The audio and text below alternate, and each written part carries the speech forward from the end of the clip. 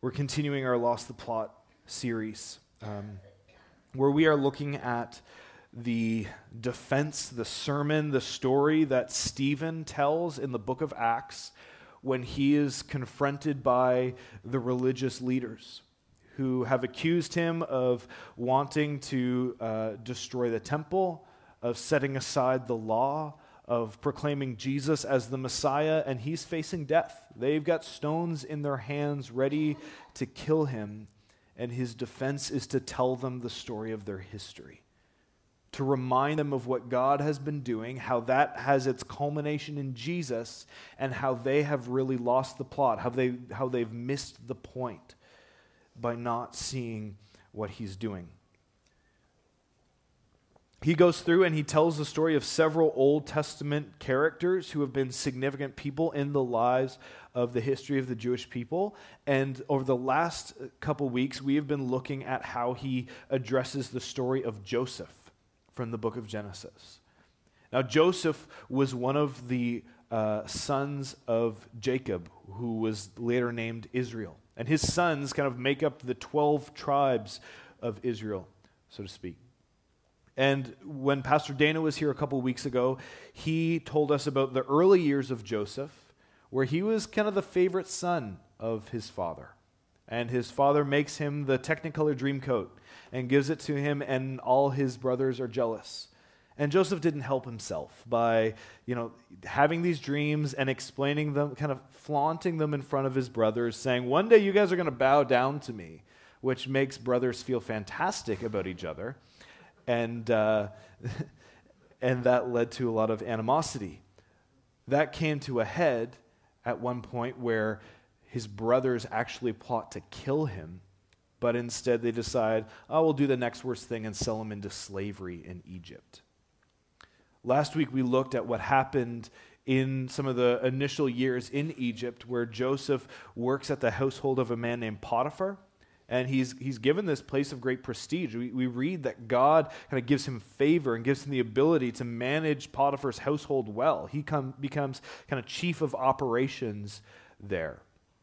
But this incident happens where Potiphar's wife makes a move at him, which Joseph turns down. However, she grabs his cloak and accuses him of sexual assault, and so he is thrown into prison and spends years there. And our sermon last week was diving into the reality that in the midst of Joseph's suffering, God was with him. This week we are going to continue in Joseph's story. We're gonna look at Stephen's version of the events first, and then we'll dive in a bit deeper. But this is in Acts chapter 7, verses 9 and forward. It says, because the patriarchs were jealous of Joseph, they sold him as a slave into Egypt, but God was with him and rescued him from all his troubles.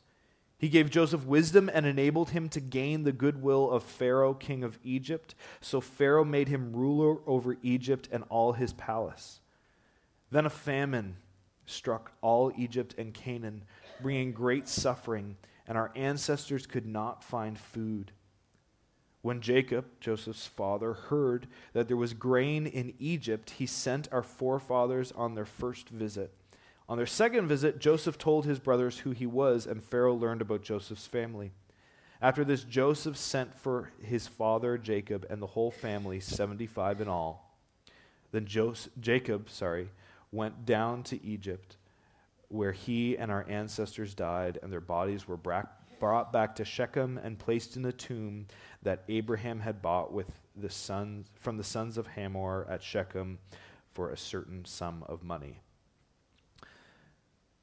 Stephen really dives into the story of Joseph, which is why we're spending 3 weeks diving into it. But this part of Joseph's story that we're going to dive into really picks up from Joseph in prison, where God is with him. We read in Genesis 39 about how God was with him and gave him favor with the wardens of the prison, so to speak. So they put him in charge of certain responsibilities. And he was there, and he did well in prison for the most part. even though he was there for a long time, for something he didn't do. However, we're told in a detail that this is the same prison that Pharaoh used. And so he sent his baker and his cupbearer to prison. Kings get suspicious of the people that are close to them. And so he threw them in prison. And both of these men had strange dreams while they're in prison. And we're told that God gave Joseph the ability to interpret these dreams. And so God is not just present with Joseph, but he is working in Joseph's life to give him the ability to interpret these dreams. And so he interprets the dream of the cupbearer and the baker, and they're two very different outcomes. To one, he says, you're going to be restored to the king's service. And to the other, he said, the king's going to have your head. Two very different dreams. And so what happens is exactly what he predicted in interpreting the dreams. The baker loses his head, and the cupbearer ends up going back into the king's service. 2 years later, Pharaoh starts having strange dreams.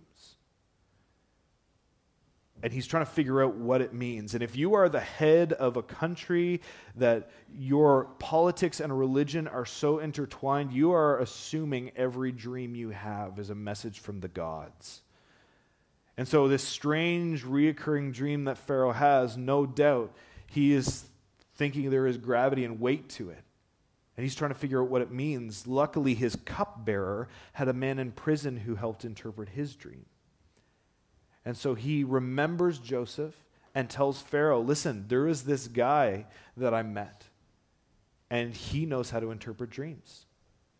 And so Pharaoh brings Joseph out of prison and brings him into his presence, and he interprets Pharaoh's dream. And part of this dream is that there is going to be 7 years of abundant harvest for Egypt, followed by 7 years of famine. And what this means is this interpretation of we need to prepare for this famine that is coming. And so Joseph is put in charge as kind of the guy who is going to make sure that Egypt doesn't starve through the famine, that we store up the food that we need over the next 7 years in order to get through the 7 years of famine that come afterwards. Now, 7 years later, famine hits. And the rest of the Middle East is going through famine, while Egypt, because of Joseph's interpretation of Pharaoh's dream, is thriving. They've stored up enough wheat that will last them through the hard years. And so the rest of the area is coming to Egypt, trying to buy grain from the Egyptians, including Joseph's family. His brothers come now on behalf of his aging father to come and buy grain to support their family through the years of the famine. And there's this weird back and forth of like they come and then he won't give them anything unless they bring the youngest brother because Joseph doesn't trust them. And anyway, there's this whole back and forth exchange. Ultimately, what happens is Joseph breaks down and he reveals to them who he is. And he invites them to come and to live in Egypt under his protection, to bring his father. And so they all move to Egypt, and they're able to live in this land of plenty, so to speak, in the midst of the famine.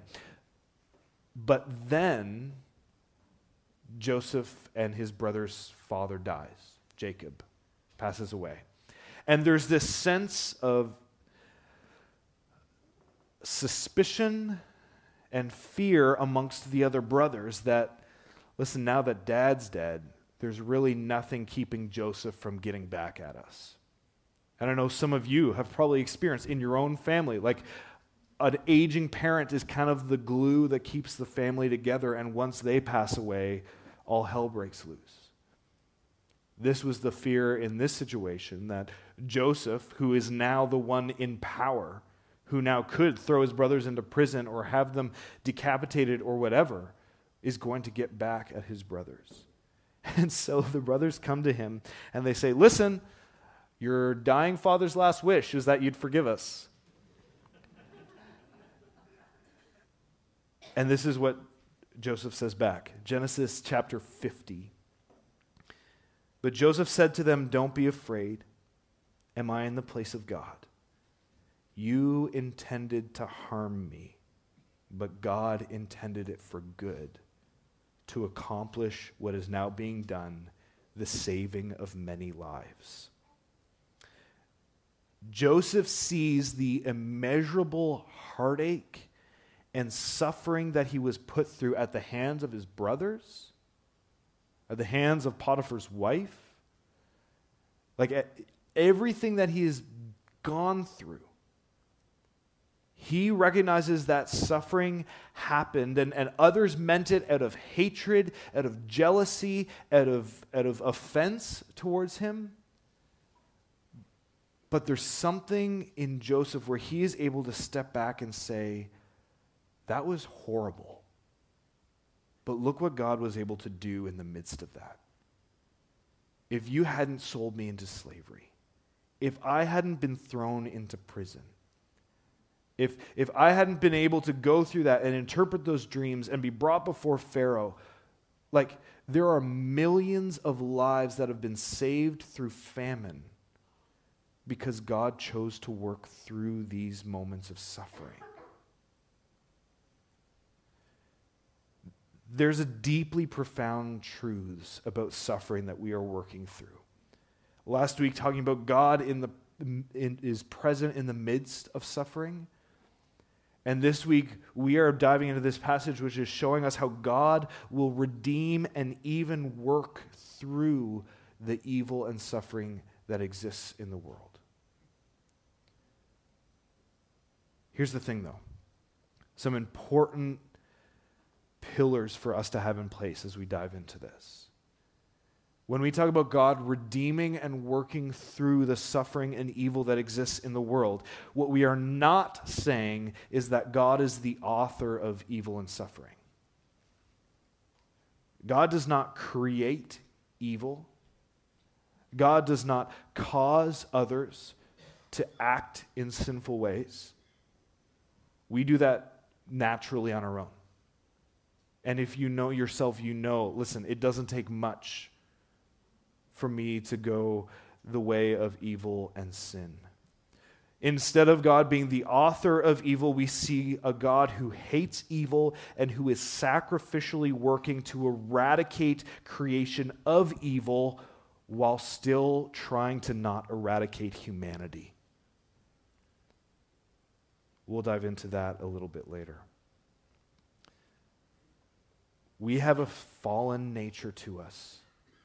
And in the biblical account, ever since the Garden of Eden and the choice that Adam and Eve made there, human beings are well enough capable of causing evil and suffering in this world.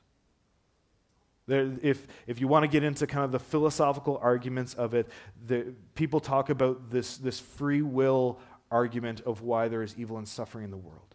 That God chose to create human beings with the ability to have a freedom of their will, in that we would be able to genuinely love and respond to God.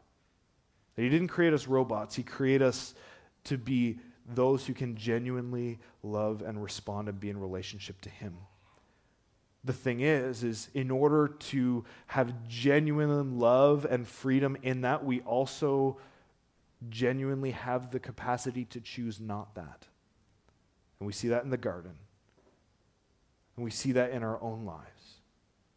Except for us, we're even another step further where our hearts are in bondage to sin. Our hearts are naturally drawn to what is not of God. And so we have this choice of do we pursue Jesus or do we pursue everything else? And our just natural alignment on the car is to pursue everything else. So we look at the world and we see the state of things and we're like, it shouldn't actually surprise us because we're really good at doing that as human beings.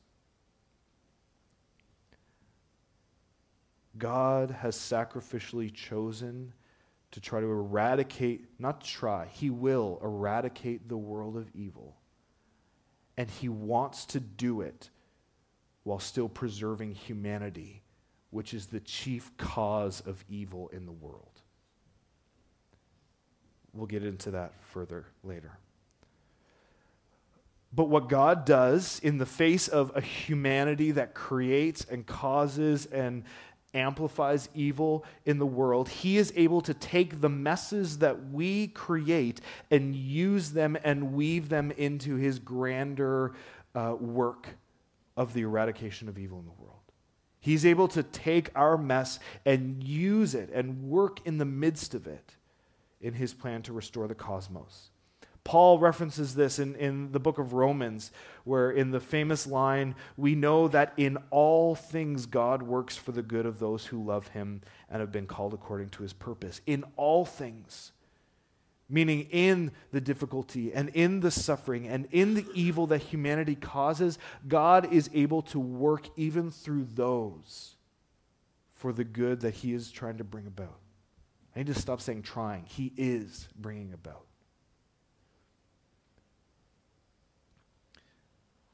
The next thing we're diving into, that God redeems suffering for something greater. This was Joseph's perspective.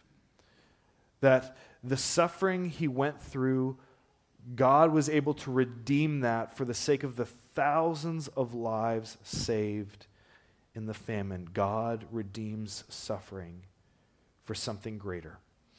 Again, Paul, who wrote a lot about suffering, has some very profound thoughts on this. And rightly so. Because if you look at Paul's story, he was a guy who suffered profusely. You read the book of Acts and see what the guy went through. Like, we see Stephen being stoned, and Paul is there like holding the guy's coats while they're going to stone him. Like, he was on that side of the line at that point. But later on, when God converts him and uses him as a missionary, like Paul himself got stoned by others and like was left for dead and somehow survived and, was dragged out of the city only to go to the next city and continue preaching Jesus. Like the guy suffered. He goes on in one of his passages about one of the letters he wrote about, like, this is how many shipwrecks I faced. This is how many lashings I got at the hands of the Jews. This is the suffering that I've been through. And here in 2 Corinthians 4, he says this: we are hard pressed on every side, but not crushed. We're perplexed, but not in despair. We're persecuted, but not abandoned. We're struck down, but not destroyed. He says, we always carry around in our body the death of Christ, so that the life of Jesus may be revealed in our body. For we who are alive are always being given over to death for Jesus' sake, so that his life may be revealed in our mortal body. Here's what I think he's getting at here. I highlighted the so that's. His perspective on his suffering is, I'm experiencing this, but there's something greater that God is going to bring out in the midst of it. The suffering is bad, and it hurts, and it's terrible. But he's doing it so that Jesus can be revealed in our mortal bodies. He's doing it so that the life of Jesus might be seen in us. In his mission that God put him on to spread the gospel around the Roman Empire, he said he's communicating that the persecution, the suffering, the pain that he is experiencing is actually being used by God to make things spread even more. We see this in Stephen's life, where after he's stoned to death and becomes the first martyr of the church, the Christians get a sense of like, we're not really welcome here in Jerusalem. The kind of the heartbeat of religiosity in the Jewish faith. And so it drives the Christians out of Jerusalem, and they go to Samaria and Judea and to the ends of the earth, which, if you remember Jesus' instructions in the first of the book of Acts, he's like, I want you to go, and I want you to spread this news all over the place. And what we read in the first 8 chapters of the book of Acts is they're holed up in Jerusalem. And they're loving what's going on here. The church is growing really big here. This is great. We can just stay in Jerusalem and enjoy things here. But God used the martyrdom of Stephen to be the thing that caused the gospel to spread out into the region. So that the church wasn't just this group of people who believed Jesus was resurrected in Jerusalem, but that the surrounding regions see and hear and witness what is going on with this resurrected Messiah. That's the spark that led the missionary movement of the early church, was the martyrdom of Stephen. Listen, it's always wise, though, for us to not jump there and to say, here's the good thing from the suffering. We still need to acknowledge that the suffering is terrible, that the martyrdom of Stephen is brutal and wrong, that what happened to Paul in his 40 lashings minus one and his shipwrecks, like the things that he went through were terrible things. And yet God was able to use them to continue the work that he was doing. Let's keep reading in this passage. Verses 16 and onward, Paul goes further. He says, "Therefore we do not lose heart. Though outwardly we are wasting away, yet inwardly we are being renewed day by day. For our light and momentary troubles are achieving for us an eternal weight of glory, that far outweighs them all. So we fix our eyes not on what is seen, but on what is unseen. Since what is seen is temporary, but what is unseen is eternal." Man, like the guy's perspective on suffering is, you can tell he sees the big picture as someone who has suffered. And this, the part that I highlighted in yellow here, he has this very stark contrast, right? He talks about our troubles being light and momentary, and talks about the eternal outweighing glory that comes in the midst of it. He's saying, like, God is exchanging this suffering for something eternal and glorious. That out of this, there is something greater, far greater, that is going to come. It's not a one-for-one trade-off. The thing is, if we're honest, our hurts and our suffering and the pain of the world doesn't feel light and momentary. And I don't think Paul is actually trying to minimize our pain by using this language of it being light and momentary. What I think he's doing is showing how big the eternal weight of glory is in comparison.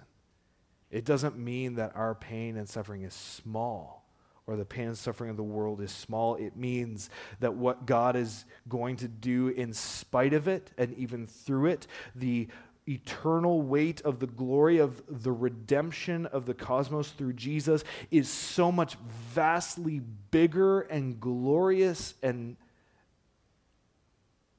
incredible that what we experience now, when we see the fullness of it, will seem so small in comparison.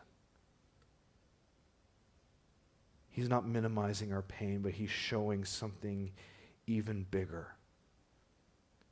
Our job loss isn't small, but eternity is bigger. Our church hurt isn't small. Eternity is bigger. The loss of a loved one or of a child or the diagnosis isn't small, but the weight of glory of eternity with Jesus is bigger. Paul invites us to fix our eyes not on what is seen, but what is unseen. He wants us to fix our eyes on the bigger thing, to try to have that bigger picture in light of eternity.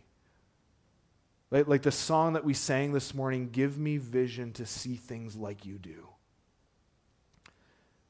to not have our heads in the clouds so that we naively shrug off the pain of the world, but trust that the bigger redemption that God is doing, when we experience that firsthand, face-to-face with our Savior, will make the suffering of our lives seem light and momentary in comparison.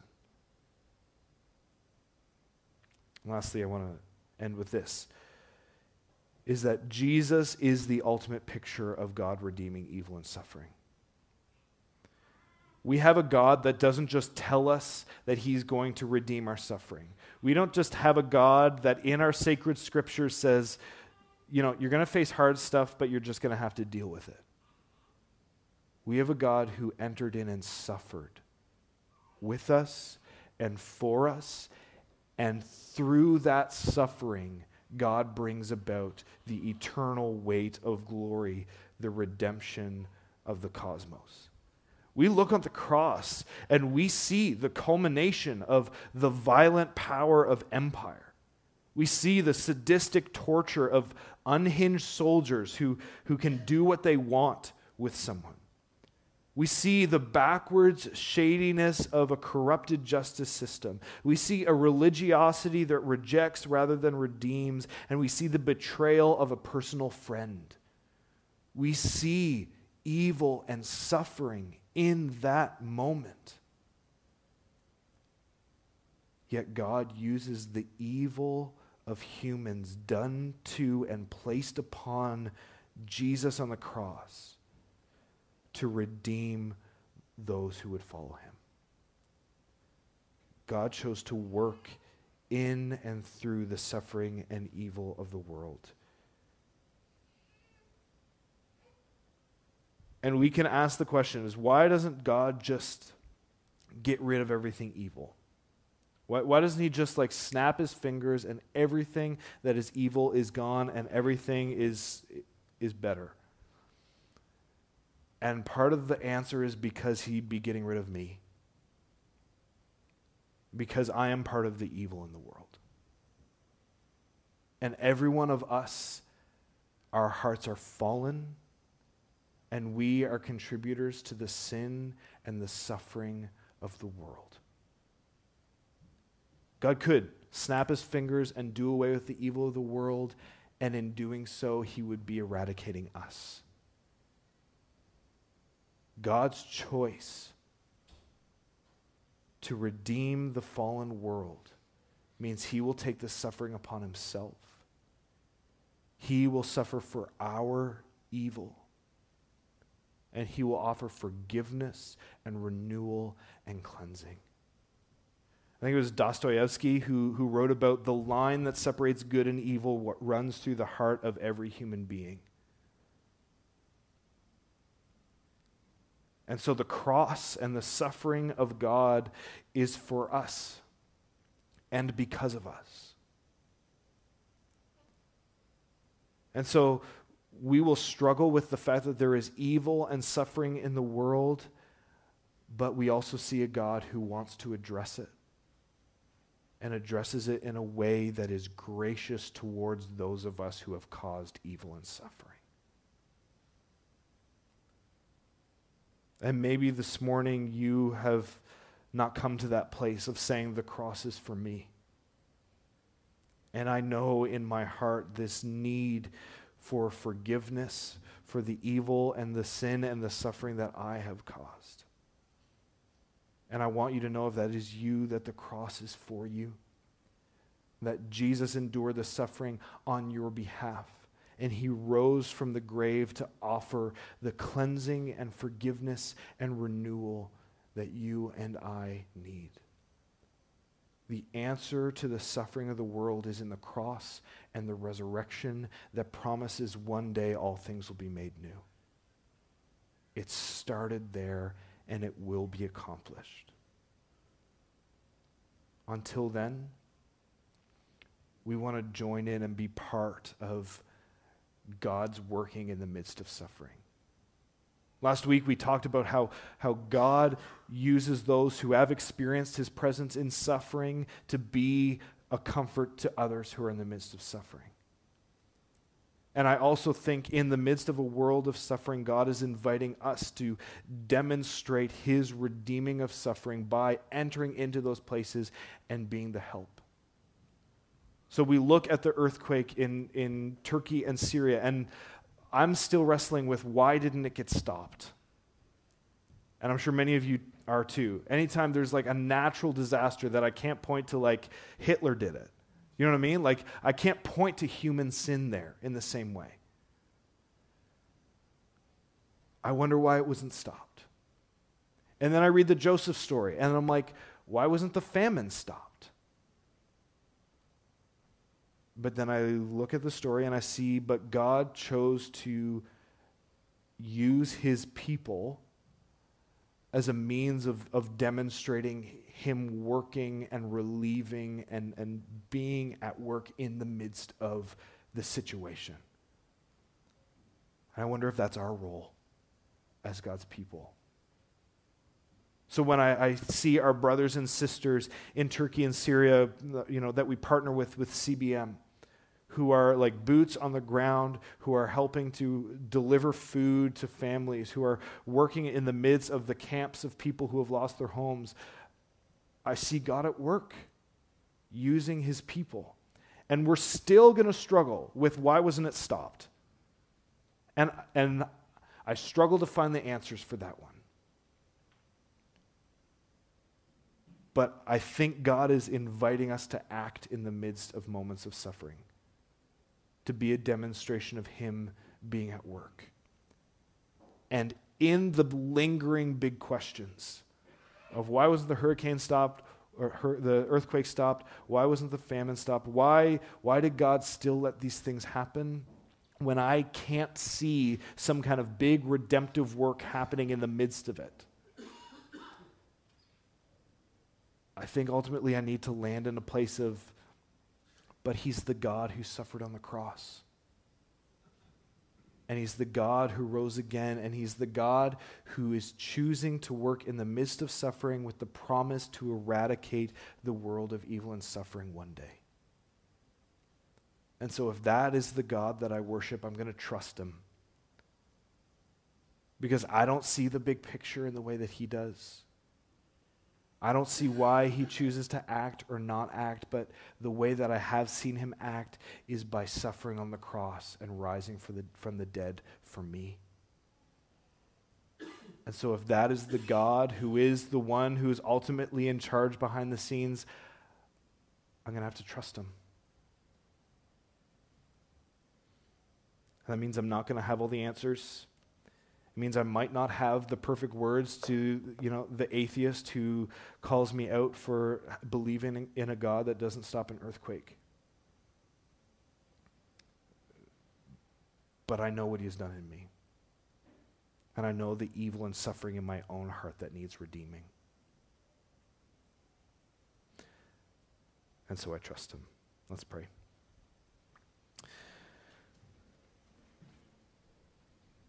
Jesus, you endured tremendous suffering on the cross for us. You experienced firsthand the evil of the world, and through it, you are bringing about a new creation. And many of us here, we have experienced that work of new creation in our own lives and our hearts. We've seen the depth of our evil. We've seen our need to be redeemed from it. And Jesus, I pray that you would continue to invite people to that cross, to find the forgiveness and the hope and the new life that you have suffered to give them. God, you're not a stranger to a messed up world. And you have been in pain because of it much longer than we have. So God, ultimately we long for the one day where we read that you will wipe every tear from every eye and there will be no more evil or pain or suffering, but God will be all in all. We long for that. We pray, come Lord Jesus. And we also pray, use us in the midst of a suffering world to demonstrate that kingdom that is coming in the present. It's in your name we pray. Amen.